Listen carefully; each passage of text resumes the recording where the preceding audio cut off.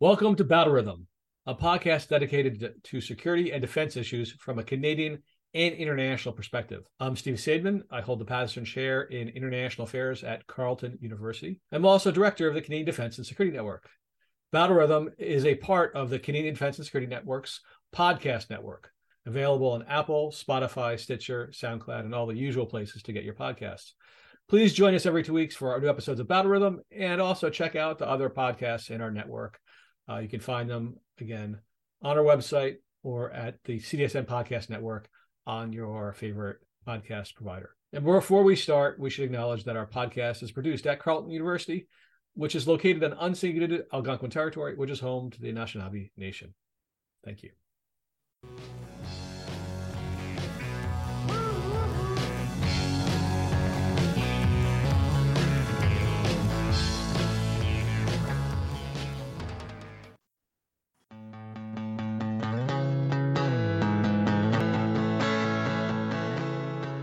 Welcome back to Battle Rhythm, Linna. How are you doing these days? Hello, Steve. I'm well. It's been busy. I've been at the University of Toronto for a few months now. It's a bit of a learning curve, and it's grant writing season. So it's a whole new experience for myself. So a little bit tired, but happy tired, you know? Yeah, that grants will exhaust anyone really.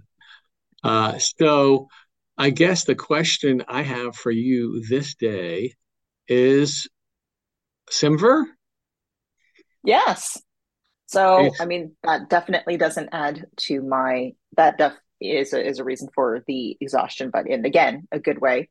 The Canadian Institute for Military and Veteran Health Research held their annual forum in Gatineau this year. So that was last week, a week ago today, and there must have been between 800 and 900 delegates there. Really jam-packed agenda, research, mostly health-based, but it spanned populations right across. I was able to participate in a presentation. I delivered a presentation, some work that I had previously done, looking at the literature of how men who've experienced military sexual trauma, how they access supports and services for that trauma. So it was interesting to be able to share that in a big room of very interested parties. So it was well received. It was interesting to be able to share this with some defense folks and some defense researchers to really identify where some of those population gaps are. So I was very thankful for that opportunity. Excellent. And did you do heaps of networking along the way? Of course I did. It was really great to be able to see colleagues that I've met over the years, a lot of people that you spend a lot of time emailing, connecting through Zoom. So it was nice to, meet people and see people in person and meet some new folks. It's definitely a great opportunity for networking, but it is very exhausting that way. They plan early morning workshops that most people do attend, starting at 7:30. 7:30. That's just crazy. 7:30. Fortunately, this year I wasn't part of a team that delivered a workshop, because in the past I've had to deliver workshops. So even attending workshops at 7:30 is an early start. And then the agenda for presentations typically ran until 6. So it's a really long day, and then they usually plan social events after. So really, really long days, but really an invigorating time, I think. So it was a bit different this year. I've gone in the past as a student or a postdoc. This time it's a little bit different. So it was really neat to be able to see people who I've known for many years, to tell them that I've landed at the University of Toronto. And what kind of folks show up at CIMVHR? Defense folks, so health services, folks from DGMPRA that research personnel, health-related issues, universities, a lot of organizations that support military and veteran families show up there. The MFRCs usually have a really good, strong presence there. There's MFRCs, also, what's that? yeah, oh, sorry, the Military Family Resource Center. So there are these organizations that are affiliated with the military. And there's an MFRC that is attached to every base and wing across Canada and internationally, and they support families as well as veterans that are transitioning out. So it's great to see that they are invested in research and programs and are willing to meet and collaborate with those of us that are doing some of the researchy type of work. So it's great to see them. There's also a large contingent of folks that are doing work around the health and well-being of public safety personnel. So there's a big group from the University of Regina, that's where CIPSRT is based out of. They're sort of the sister organization to CIMVHR. So there's a lot of researchers that are looking at public safety personnel and their families. Dr. Heidi Cram and her group, which I'm a part of, I'm proud to say, that did a big family roundtable on Monday morning. And it's people that are invested in supporting families from military and veteran and PSP occupations. And so I remember my first CIMVHR, we sat around and it was maybe 20 people sitting in chairs at the end of CIMVHR, talking about what we're doing and how we can collaborate to support families. This time it was a jam-packed room of well over, I'd say about 200 people that are invested in families. So it's really great for the work, to support the work that those of us that are working in the areas of family. So lots of different people, lots of interest, and it just seems to be getting bigger and bigger. We'll see how many people make it next year. It's in Winnipeg, Manitoba. I'm excited to go. Never been to Winnipeg, so that'll be great. But yeah, it's always an exhausting and exhilarating couple of days. And I know that you were hosting an event for a couple of days after CIMVHR this week at Carleton. Yes, the timing was coincidental. We had the meeting of the minds. Minds, which stands for Mobilizing Insights in Defense and Security, or on Defense and Security, I forget which, is D&D's academic outreach folks, and they partly fund the CDSN, and they fund 8 other networks across Canada on a range of issues.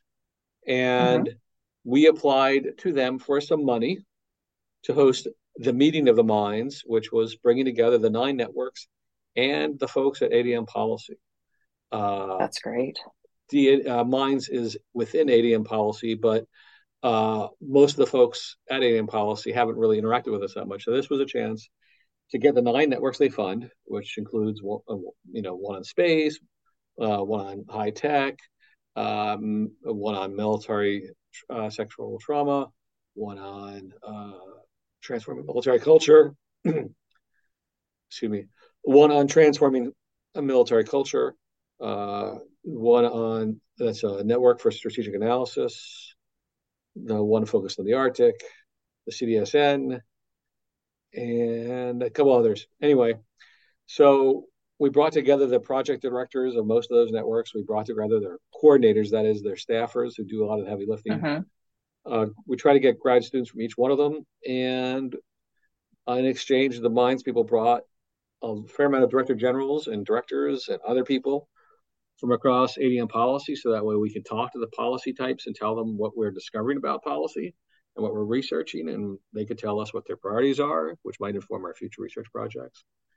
And we had, so the first day was us having roundtables about our research, so they could figure out what we're up to. And then we had the deputy minister speak, and that led to a really robust Q&A. I can't say what he said because of all Chatham House rules, but he was fairly open about a variety of things. And then we had somebody else from ADM Policy tell us what their priorities are, how they work. And then the next day, we alternated between panels of graduate students presenting their research. Great. project coordinators telling us the lessons they've learned about reporting, developing an institutional memory, event planning, how to get an audience, things like that. And then the last panel, the directors themselves, including myself, discussing the challenges of being a collaborative network, and the challenges of working with D&D. So it was a really good set of conversations. Everybody came away from it pretty enthused and even thinking about sequels to this kind of thing. So I definitely think it was very much worth the effort. It was also a lot of fun to hang out with such smart, curious people. So yeah, that's what we did last week. And then right afterwards, I hopped on a plane. I am in South Korea. Yes. How's that been for you? Is that your first time? No, it's my second time. I was here about 5 years ago. Last time I was here was asking about whether their National Assembly engaged in much oversight over their armed forces. And we found out that South Korea is sort of in the middle. Okay. Doing less oversight than the American Congress or the German Bundestag, but more oversight than many other countries, including Canada. And so it was a fun intermediate case. And now I'm back here asking related but different questions. We submitted the book manuscript for the Comparative Legislatures Project last week. And this week we are starting the next project, which is defense agencies. What role do defense agencies see for themselves in their country's civil military relations? So we would expect them to think that their job is oversight, but that is not something that the Canadian Department of National Defense nor do the military think that is their job. They don't think that the D&D's job is to do oversight. And then, since I know Parliament doesn't do oversight, it's like, who oversees the Canadian Armed Forces? And the military will say it's the minister's job. I'm like, the minister is just one person. So it'll be interesting for you to map out what other countries, what that relationship looks like for other nations, to be able to see, what works, what doesn't, the cultural differences in that. So I'm looking forward to hearing about the progress that you've made as you tap into your different networks. Yep, we're going to be going around the world. Me, Phil Lagasse, and Ora Zekeli. Phil is currently in New Zealand finishing up his role in that case study, and Ora hasn't begun to travel for this thing yet, but will eventually. So definitely really excited about this project. I've had one interview thus far, had one today. It was interesting. A good starting point for the research. I'm very happy with the way things are going this far. Yeah. And how long is this research? How long is this project going to be running? I don't know. We got a 5-year grant, but short grants you always renew for 1 year, so 6 maybe. Right. And the challenge is that the last project, well, we started in around 2015, and I just submitted the manuscript, so that's 8 years, and the project is far from over, since we're probably going to be told we all have to do some revisions before absolutely it's accepted. So we have to wait to hear from the reviewers on that. But anyway, I'm hoping that the research takes 3 years or so, and then we'll see how quickly we can come together on a common story and put that. And do the writing. Yeah, the writing, that part. Yes. Well, best of luck to you and the team. Thank you. That's enough about us. Let's talk about the world around us. So many issues to talk about, and we decided we would talk about 2 issues. There was the Ombudsman blasted D&D, and we have CSIS blasted universities. So let's go. A lot of soapboxing. Yes. So the first story, it has the Ombudsman criticizing the military for not taking care of those people who helped us in Afghanistan. That we had Canadians from Afghanistan who had the skill set to help us in Afghanistan, who when they came back home did not get the same kind of benefits as regular Army types. So even though they spent much more time in the field than anybody that we deployed to Kandahar, because they were there and they stayed there for tour after tour after tour. They were wounded, they were exposed to moral injury and to post-traumatic stress, and yet the procedures to help them out aren't terrific. What was your reaction to this story? So I seem to be missing some information. So I understand that they're not federal government employees, they're contracts, but given who they worked for, so I'm wondering why the federal government wasn't supporting them. So like I just feel like, I'm missing a bit of information there. But so what has been done is because they weren't getting support, rehab support, therapy support through the federal government, these individuals their cases were passed on for WSIB, and from what I understand, they were getting support with completing the applications. So now the responsibility is at the doorstep of the Workplace Safety Insurance Board in Ontario. So that's assuming that everyone that went over to support our troops in Afghanistan were from Ontario. I don't know what happens to those folks that resided in other provinces. That's for another time. But what was interesting is that WSIB, despite having documentation and assessments from mental health professionals, it sounds like many of these cases were sort of passed over or rejected for support, which I find interesting because they are not too dissimilar from a lot of the complex cases that a lot of public safety personnel claim for from WSIB. There is, presumptive legislation, which is in place where you don't have to quote unquote prove. It's just the nature of your job, increases your exposure to risk and injury. And it sounds like, of course, these individuals that helped our troops in Afghanistan were exposed to this, if not more.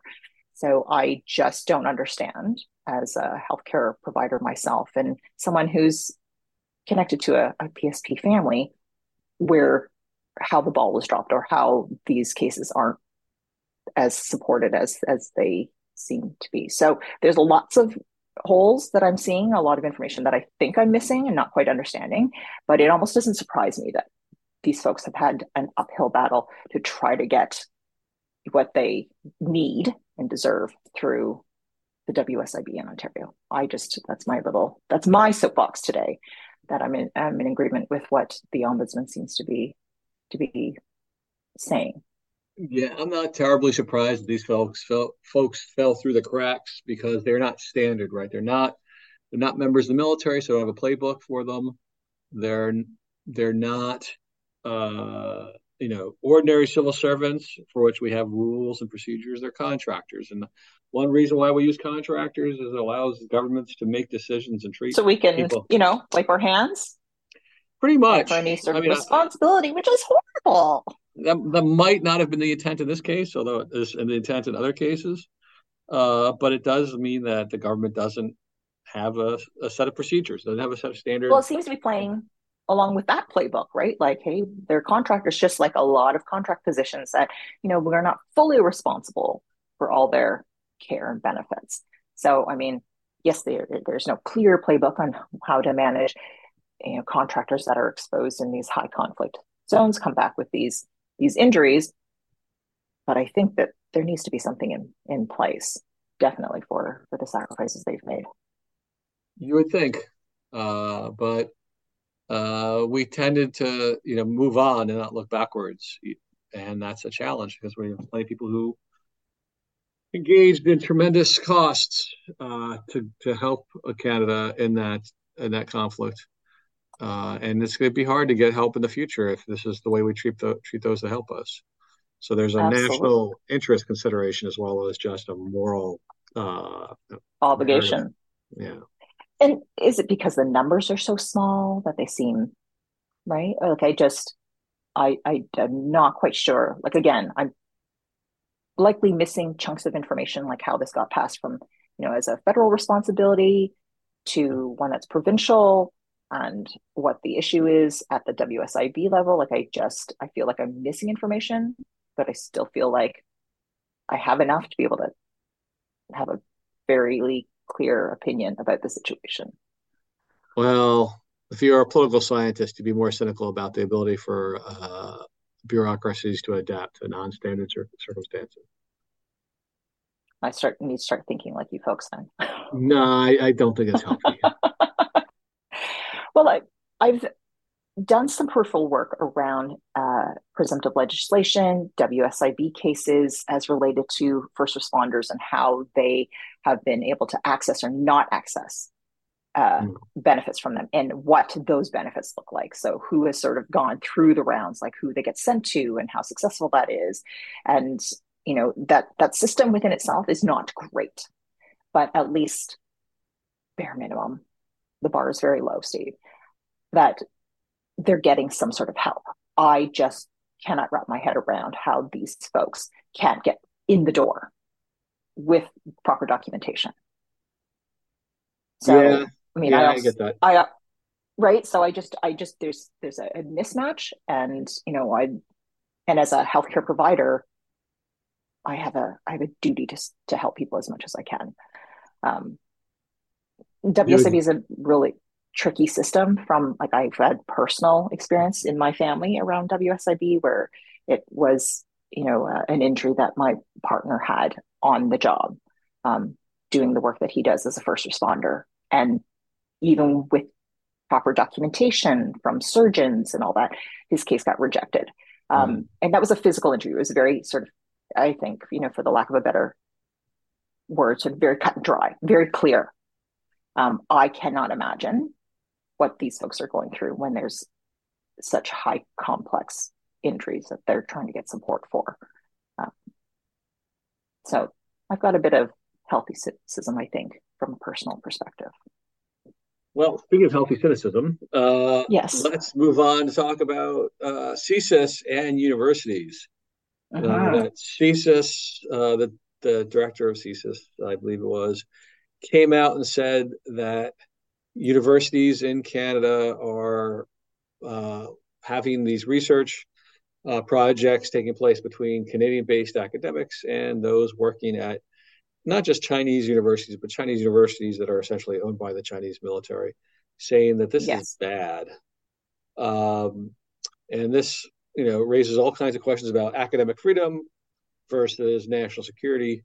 Neither you nor I work in a sector of the academic enterprise that would lead to us aiding and abetting the enemy through facilitating new technologies and stuff. New technologies. But we both work at universities and are concerned about academic freedom. So what's your take on this madness? Well, it seems like there's a fine line that seems to have been crossed. I understand that, a lot of countries, they'll spy. There's always some attempt to obtain information from other countries to sort of further your own personal agenda, but it seems like is being presented like it's very different with China because of that connection with the government and the universities that are in partnership. I don't know if universities are completely aware. Apparently, China is quite transparent about this relationship. So it is a bit worrisome because it takes on a bit of a different flavor, that there is this connection with the government that is a lot closer to these universities in China that are involved with these partnerships in Canada than they are in other nations. So, and I honestly don't think universities know what to do with that. I don't know what's your take. I think this is a problem that there can be lines that can be drawn, that we should have greater awareness about our projects. I have seen scientists talk about things where they're just completely blasé or naively ignorant about the projects they're doing and their implications. Yes. It would seem to me that it's hard to have that these days on high-tech projects that have military applications with Japan. Oh, I'm sorry, with China, and you would think that they would be aware of those complications and avoid those projects. But part of it is that we're trained to share our research. We're Yes. trained to engage in thinking that is cooperative and all that. And it's hard to tell people no, they can't play cooperatively. But I do think I that actually we can separate some projects from others and suggest, okay, here's 7 places in China you shouldn't be playing with. I think that's a really good idea. I think most academics are very collaborative in nature, and they want to share the work that they do, and contribute and develop knowledge. I honestly don't think that most of us are aware of this, aren't aware of the fact that people might use the work that we do for potentially nefarious reasons. So I think that better consultation. I think universities, their offices that oversee these partnerships need to be much more aware. I mean, I think individual researchers, sure, but I mean, as you and I both know, we can't know everything. But I think that given how things have shifted over the past little bit, that there should be someone within the university who has a good handle, have their finger on the pulse of different reasons why different nations might be investing in certain types of research. So maybe having a political scientist in the grants office or the funding offices might be a good idea to give that sort of healthy dose of reality to things that are coming through. I would appreciate it. Well, I do think that you point to a solution here, which is that this should start with university grant offices, that they should have the ability to develop some expertise on this rather than every scientist trying to memorize which 7 schools in China are problematic. It should be the research the grants people in each of the Canadian universities should be able to figure out, okay, there are these 7 schools that are problematic in China, and they should have consult with the relevant people at D&D about what are the problematic kinds of projects, and coordinate those two lines of data so that way they don't let their scholars who are getting grant money to do research on high technology or sharing them the research enterprise with Canadian adversaries, namely China. It shouldn't be that hard, but the thing is that this kind of vetting of research with certain countries was something that was done 40 years ago, 35 years ago. This was typical Cold War behavior that our allies and us created boards to restrict the flow of advanced technology to the Soviet Union. So there is a playbook out there. It's just dusty, and it isn't in the career spans of pretty much anybody working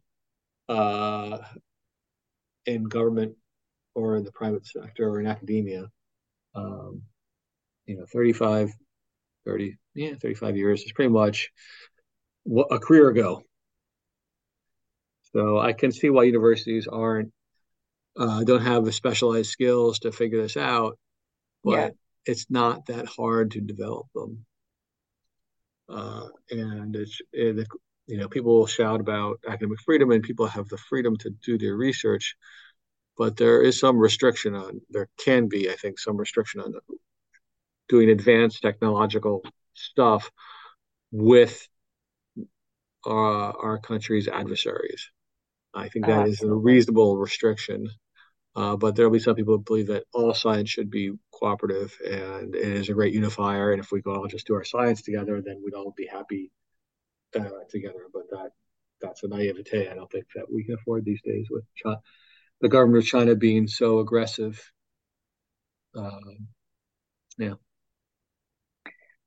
I think that we've come up with some really great solutions to solve the world's problems, Steve. Our interview today is with Matt Malone. He's a professor out at West at Thompson's River. We talked about his open by default initiative, which is he's trying to collect all of the ATIP documents. That is, all these requests have been made of the government to release information and put them all in one spot. So that way, anybody who wants to get access to any of these things that we've been given access to can get access to. This is imitating what's happened elsewhere. For instance, in the United States, there's something called the National Security Archive, which has been a private actor that has been collecting documents that have been declassified in the national security space. And he's doing something similar. So we talked about that initiative. And it was always a pleasure to hang out with Matt since he was a participant in the Summer Institute just a few months ago. So that's our interview. Coming up next.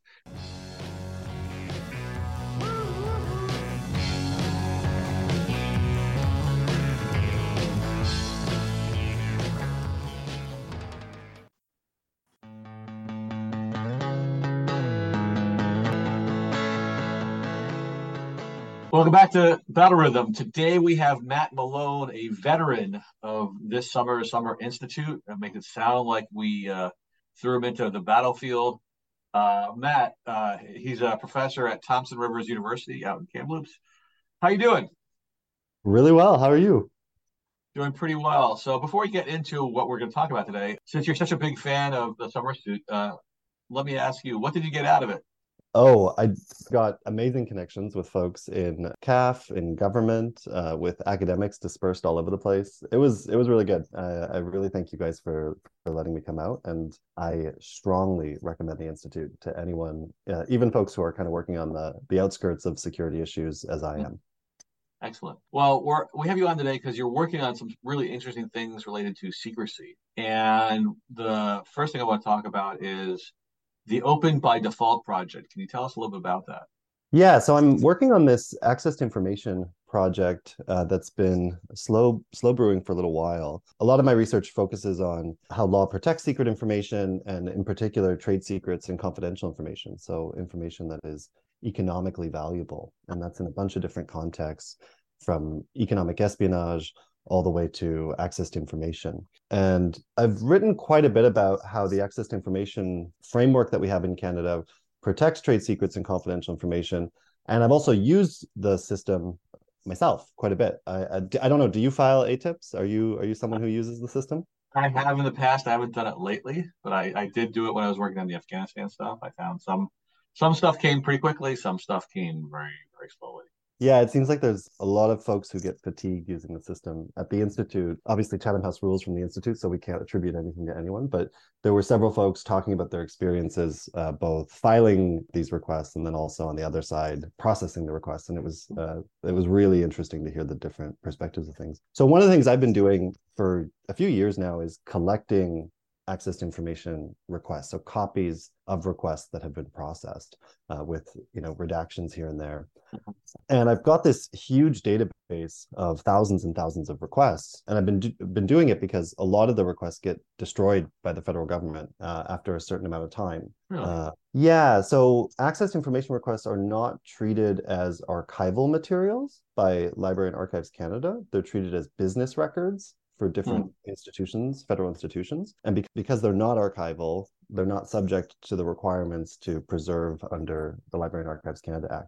Instead, they're subject to self-determined preservation and disposition guidelines that federal institutions themselves will set. So some great actors out there, like the RCMP, really preserve their records. They keep the history really well, but a lot of other institutions don't. And so I just wanted to start preserving those records and start collecting them. So I had thousands and thousands of records.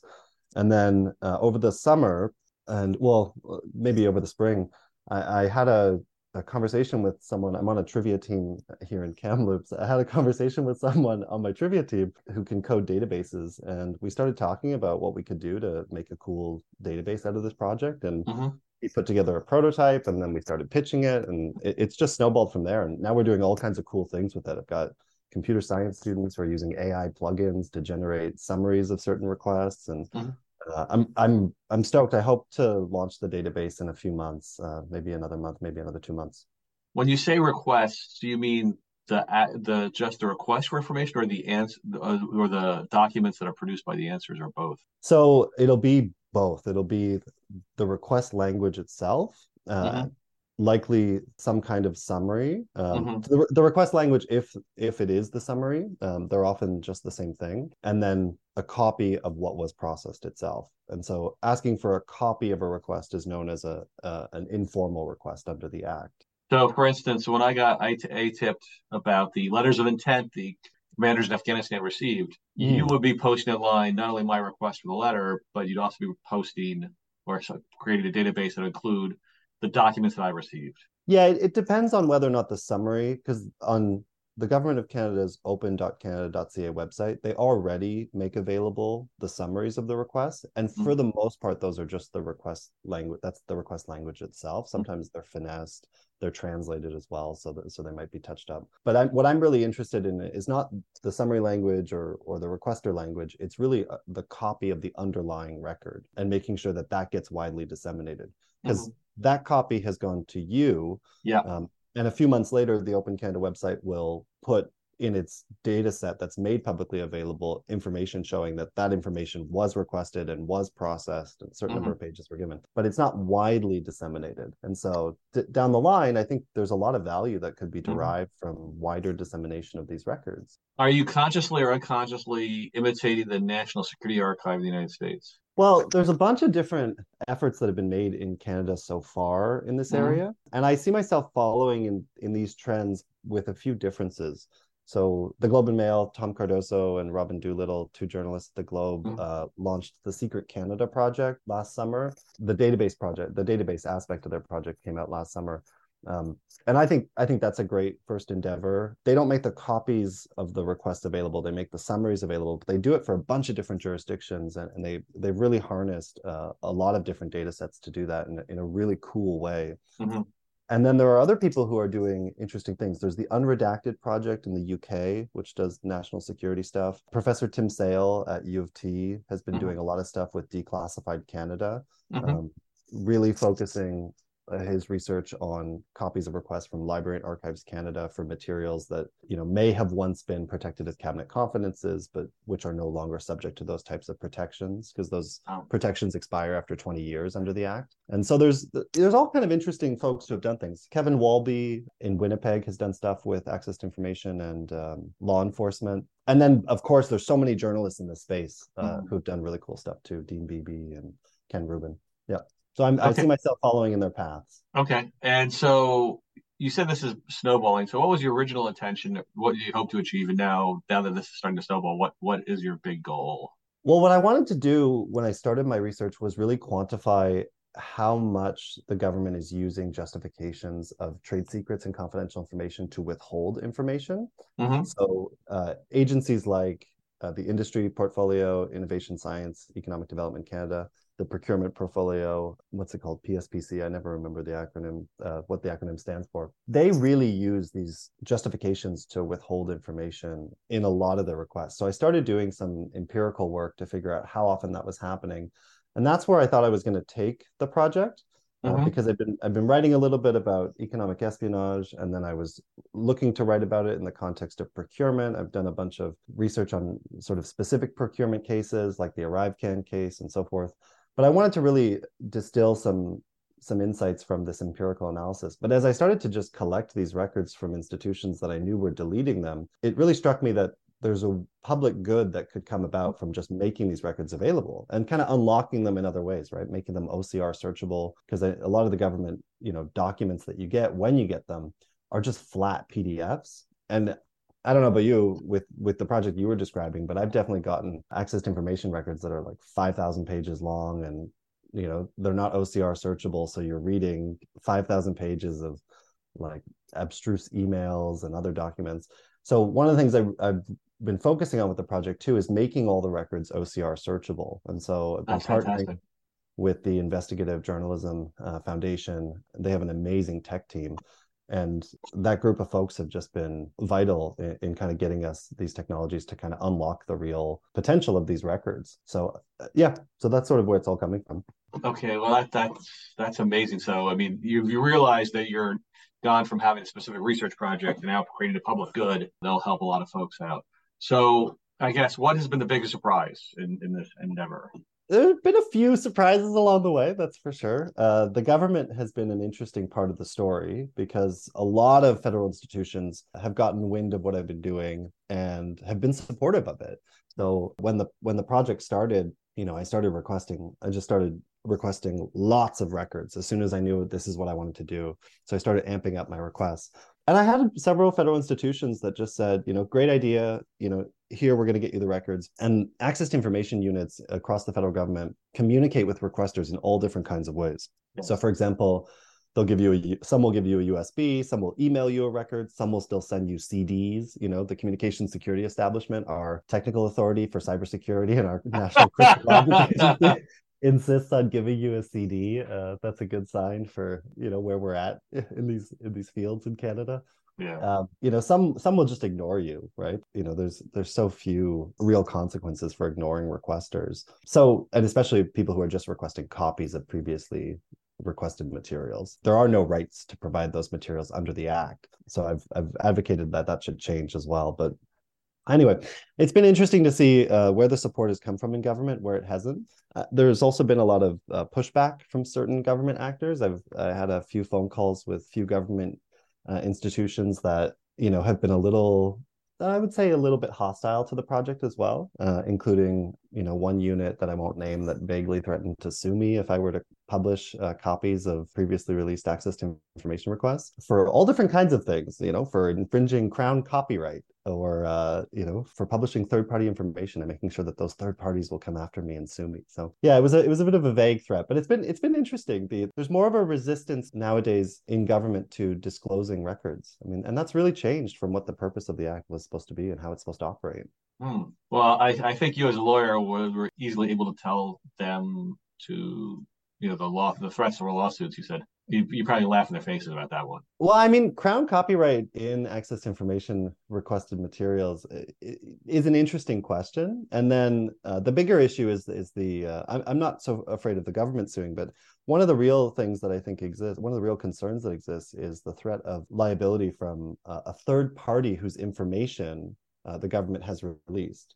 So the government currently in the Access to Information Act exonerates itself of any liability. There's a complete, waiver of any immunization from any liability under the Act currently for the government releasing the records. But I'm not clear if that extends to third parties. So I think there's a little bit of risk there. I think if a takedown request did come from a third party, there probably would be an obligation to abide that request, depending on, the seriousness of the concerns of the actor. So anyway, yeah, we will see. We will navigate these hurdles as they come.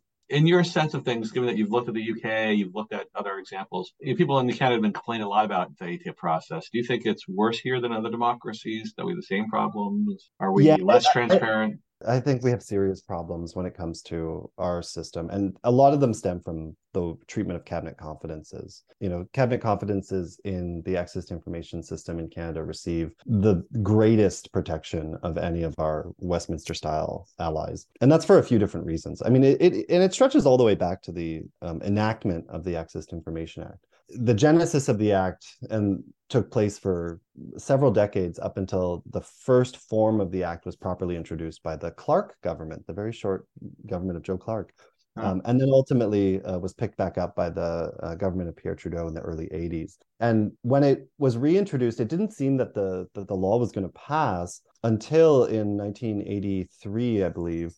The Trudeau government, took the law that had been proposed, and some form or other it had been proposed since back to 1965. And the Johnson administration had passed its Freedom of Information Act in 1966. So we were really slow to come to this area, right? And, countries that we do tend to look to, like the Scandinavian countries, France, I mean, these countries started to pass access to information laws throughout the 70s.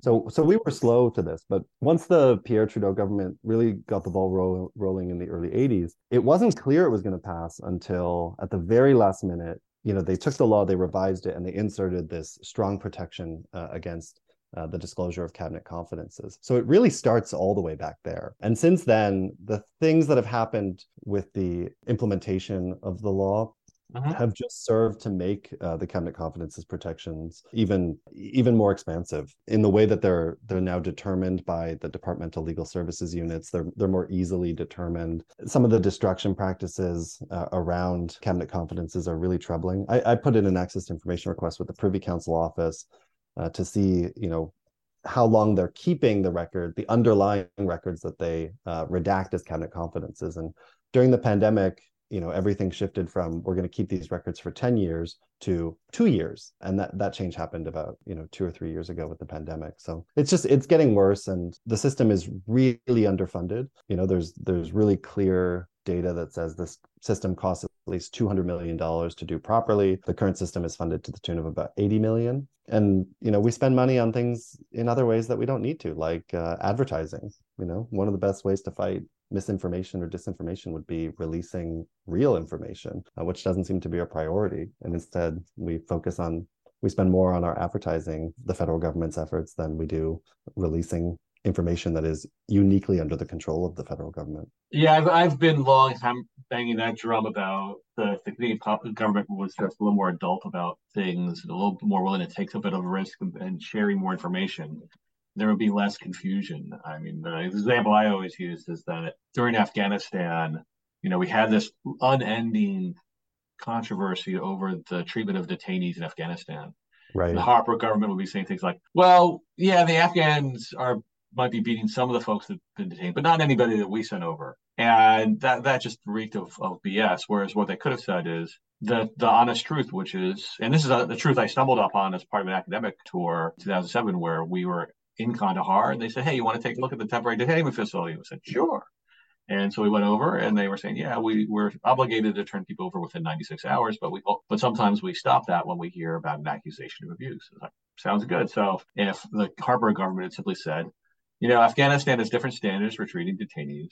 Every NATO country operating in Afghanistan faces this problem. We're doing the best we can to make sure that if we hear an accusation, we don't turn people over. But it's a complicated situation, and we have limited ability to monitor everything, right? They could have just said that, and that would have been, what could the opposition say to that? Instead, they're like, no, nothing's going on. And it's like, well, okay, now you're going to think, people are going to see smoke and think there's fire. So more transparency would absolutely be better and would be a way to handle this situation. Just to that point, I think sometimes this instinct to maintain secrecy often creates a story where there might not be one, right? I think that's the piece that I find really interesting. I mean, there's so many examples in which the cover-up is so much worse than the crime.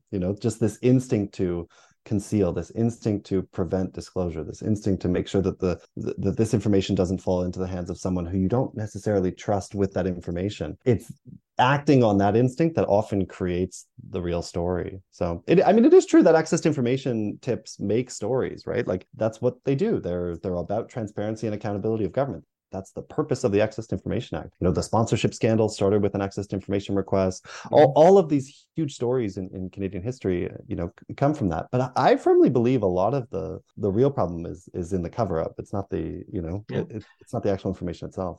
And the media loves a cover-up. They cover that more intensively than the thing. So for things I care about, the coverage of the sexual misconduct stuff under Vance became less about what is systematic within the military. Why haven't we implemented these 500 recommendations? And became more about when did the information get from the Ombudsman to Saijan, who was Minister of National Defense at the time, and then when did that get in the hands of the clerk, and when did that get in the hands of the Prime Minister? They always want to know that kind of thing.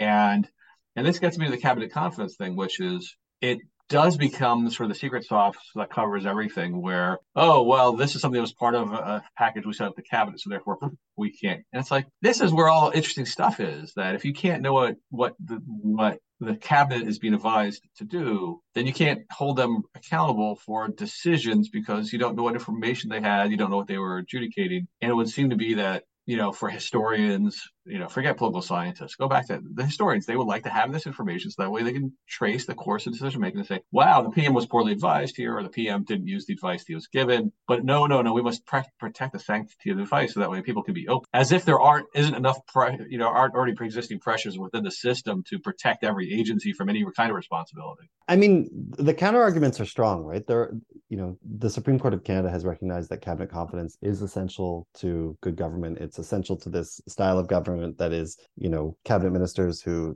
swear an oath as privy councillors, and when they're around that cabinet table, that they have the ability to speak their minds freely and to encourage free conversation and debate. I mean, query whether that's happening at all. But I mean, even if we accept those justifications for cabinet confidence, there's really no justification for how easy we've made it to invoke this exclusion. And there's no justification for the fact that we've made it an exclusion, not an exemption.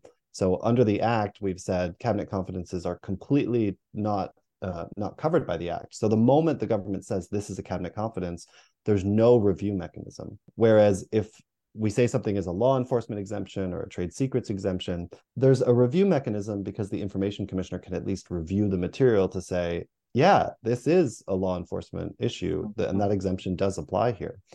So, these changes really do need to come into the Act, and the review power is one of them. The proper preservation of these records is another one. That's what I'm hoping my project will help push back against. And there's certainly other changes. There's no shortage of reviews of the access to information system over the years that generally target cabinet confidences alone. Let's switch topics a little bit, which is I was scanning your publications, and you've written about ArriveCAN. What are the big lessons from the ArriveCAN experience?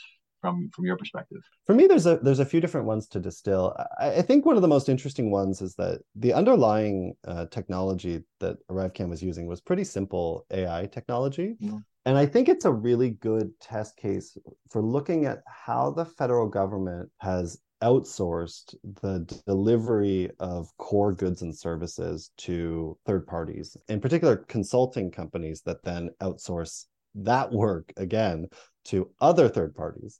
Mm-hmm. This is an interesting blind spot for accountability and transparency in government, because really the only tool we have to get any accounting or any transparency is the Access to Information Act. But anytime the government contracts with a consulting company that then subsequently subcontracts that underlying project to someone else, those subcontracts are all treated as third-party information or confidential information. Proprietary information, yes. Yeah, and there was a figure from the procurement portfolio who came to one of the standing committees at the House of Commons and said that really clearly, like, we treat that information as third-party information. So this is really interesting because there were 5 basic companies that did the consulting work on the ArriveCAN app, but the subcontracting companies were in the dozens. Yes. And even the names of those companies were not subject to disclosure at certain points. And wow. and the amounts that were being spent were also not subject to disclosure. Now, this is really interesting because the government straight up admitted that the underlying technology was glitching at one point and sending these incorrect quarantine orders to people. So due to faulty technology or problems in the code, it was just glitching and sending a quarantine order to people: stay inside your home, don't, like, this kind of thing. So these in the thousands, right? This was over 10,000 people who received these faulty quarantine orders. So it's a really interesting case for what AI governance will look like when things go wrong, and how we'll get accountability and how we'll get transparency, and what types of reviews will take place. The government doesn't really have the capacity to develop these technologies in-house, right? It's not going to be able to do it at speed. It's not going to be able to do it efficiently. So it has to outsource it. But the moment we start to outsource these technologies, and this delivery of, a good or a service from the federal government to a third party, and then any aspect of that work is shielded behind a subcontract that's considered confidential information, this is going to be really challenging for, Canadians trusting government, because if they're dealing with a tech company whose work is completely considered proprietary, and a lot of the elements of AI are getting these treatments, they're protected under these doctrines, it's really going to stymie trust in, it's really going to present challenges for trust in government. Yeah, no, it becomes a deliberate strategy. which is let's have somebody else do it so that way we don't have any accountability either from us. We don't have any and they won't have any either. Yeah, I believe that one of the main services that you get from contracting with these consultant companies that don't actually do any work themselves, but then subcontract it to someone else is secrecy, right? For all intensive purposes, those consulting companies are just middlemen, right? They take their 20, 30, 40% cut by identifying other people to do the work. So in a weird way, they operate like lobbyists, but they're not covered by the lobbying legislation that we have in Canada because of the way that that legislation is in particular written. And so one of the things that really needs to happen is, along with this reform around access to information and reforming the act so that this act, which was introduced in 1983, and we've had it for 40 years now, and it hasn't really gone through meaningful change, just tweaks. We need to kind of update that act to address the technological reality that we live in. But we also need to look at lobbying legislation and sort of this influence legislation to see why actors like these consulting companies are not being covered, because they're not doing any of the work themselves. They're essentially operating as lobbyists. And so it's not clear to me why they're not covered by that act, or why they should not be covered by the act. Rather, it's clear why they aren't, but we do need to kind of fold them into that. Mm-hmm. Well, I really appreciate your insights on all this stuff. I'm glad you're out there collecting this data, because I did mention the National Security Archive. That is sort of the American facility that has done sort of some enterprise of collecting all these declassified documents, so that when there's a one-stop shopping for this kind of thing. And given the basic attitude in Ottawa by the government about this stuff, definitely need to have people like you outside the process, holding them to account and getting a better understanding of how this process works, because we need to fix it. No government will want to fix it because they don't want to be more transparent, because then they get to be held accountable. But it needs to get fixed so that way we do get better government. Matt, I really appreciate what you're doing. I'm glad we had a chance to meet at the Summer Institute. You really were an important contributor to the conversations. So I'm glad that you will continue to hang out with us via the podcast and everything else you do down the road. We're very happy to have more folks from out in the hinterlands, such as Kamloops, be part of our network. So good luck with this massive project. I think it's going to make Kamloops and you an epicenter of some major important stuff going on for far longer than you ever had any intention. Well, I'm definitely excited for folks who work in national security and law enforcement to use it. There's going to be, I got thousands of records from DND, from RCMP. I've got lots and lots of records from CSIS, from CSE. So folks who are working in areas where they want to look at these actors and access those records, I'm super excited to make them available, searchable, usable in really great ways. Yeah, and I have to say too, I mean, the project is not just about academics. I think one of the things is the reality is government actors often have their hands tied in terms of what they feel they can do, because they have to comply with the Official Languages Act. They have to comply with accessibility legislation. And sometimes it can be a little bit easier for actors on the outside like myself to pivot. So I really want to say that I appreciate folks on the inside who do all these work, both processing these requests, making them available, and I'm trying to find ways to collaborate with them, to cooperate with them. It's not just it's access to information shouldn't just be an adversarial relationship. So anyway, Steve, thanks for having me on, and really thank you for everything you do with the CDSN. And the Summer Institute was absolutely incredible. I'm hyping it up to everyone I know who works around these things.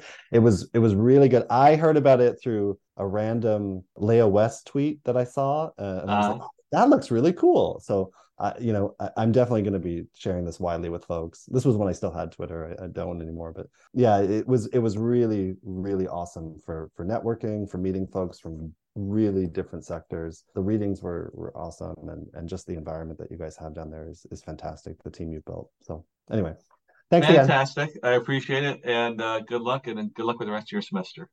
Yep. You enjoy the rest of your sabbatical. Bye, Steve. Bye.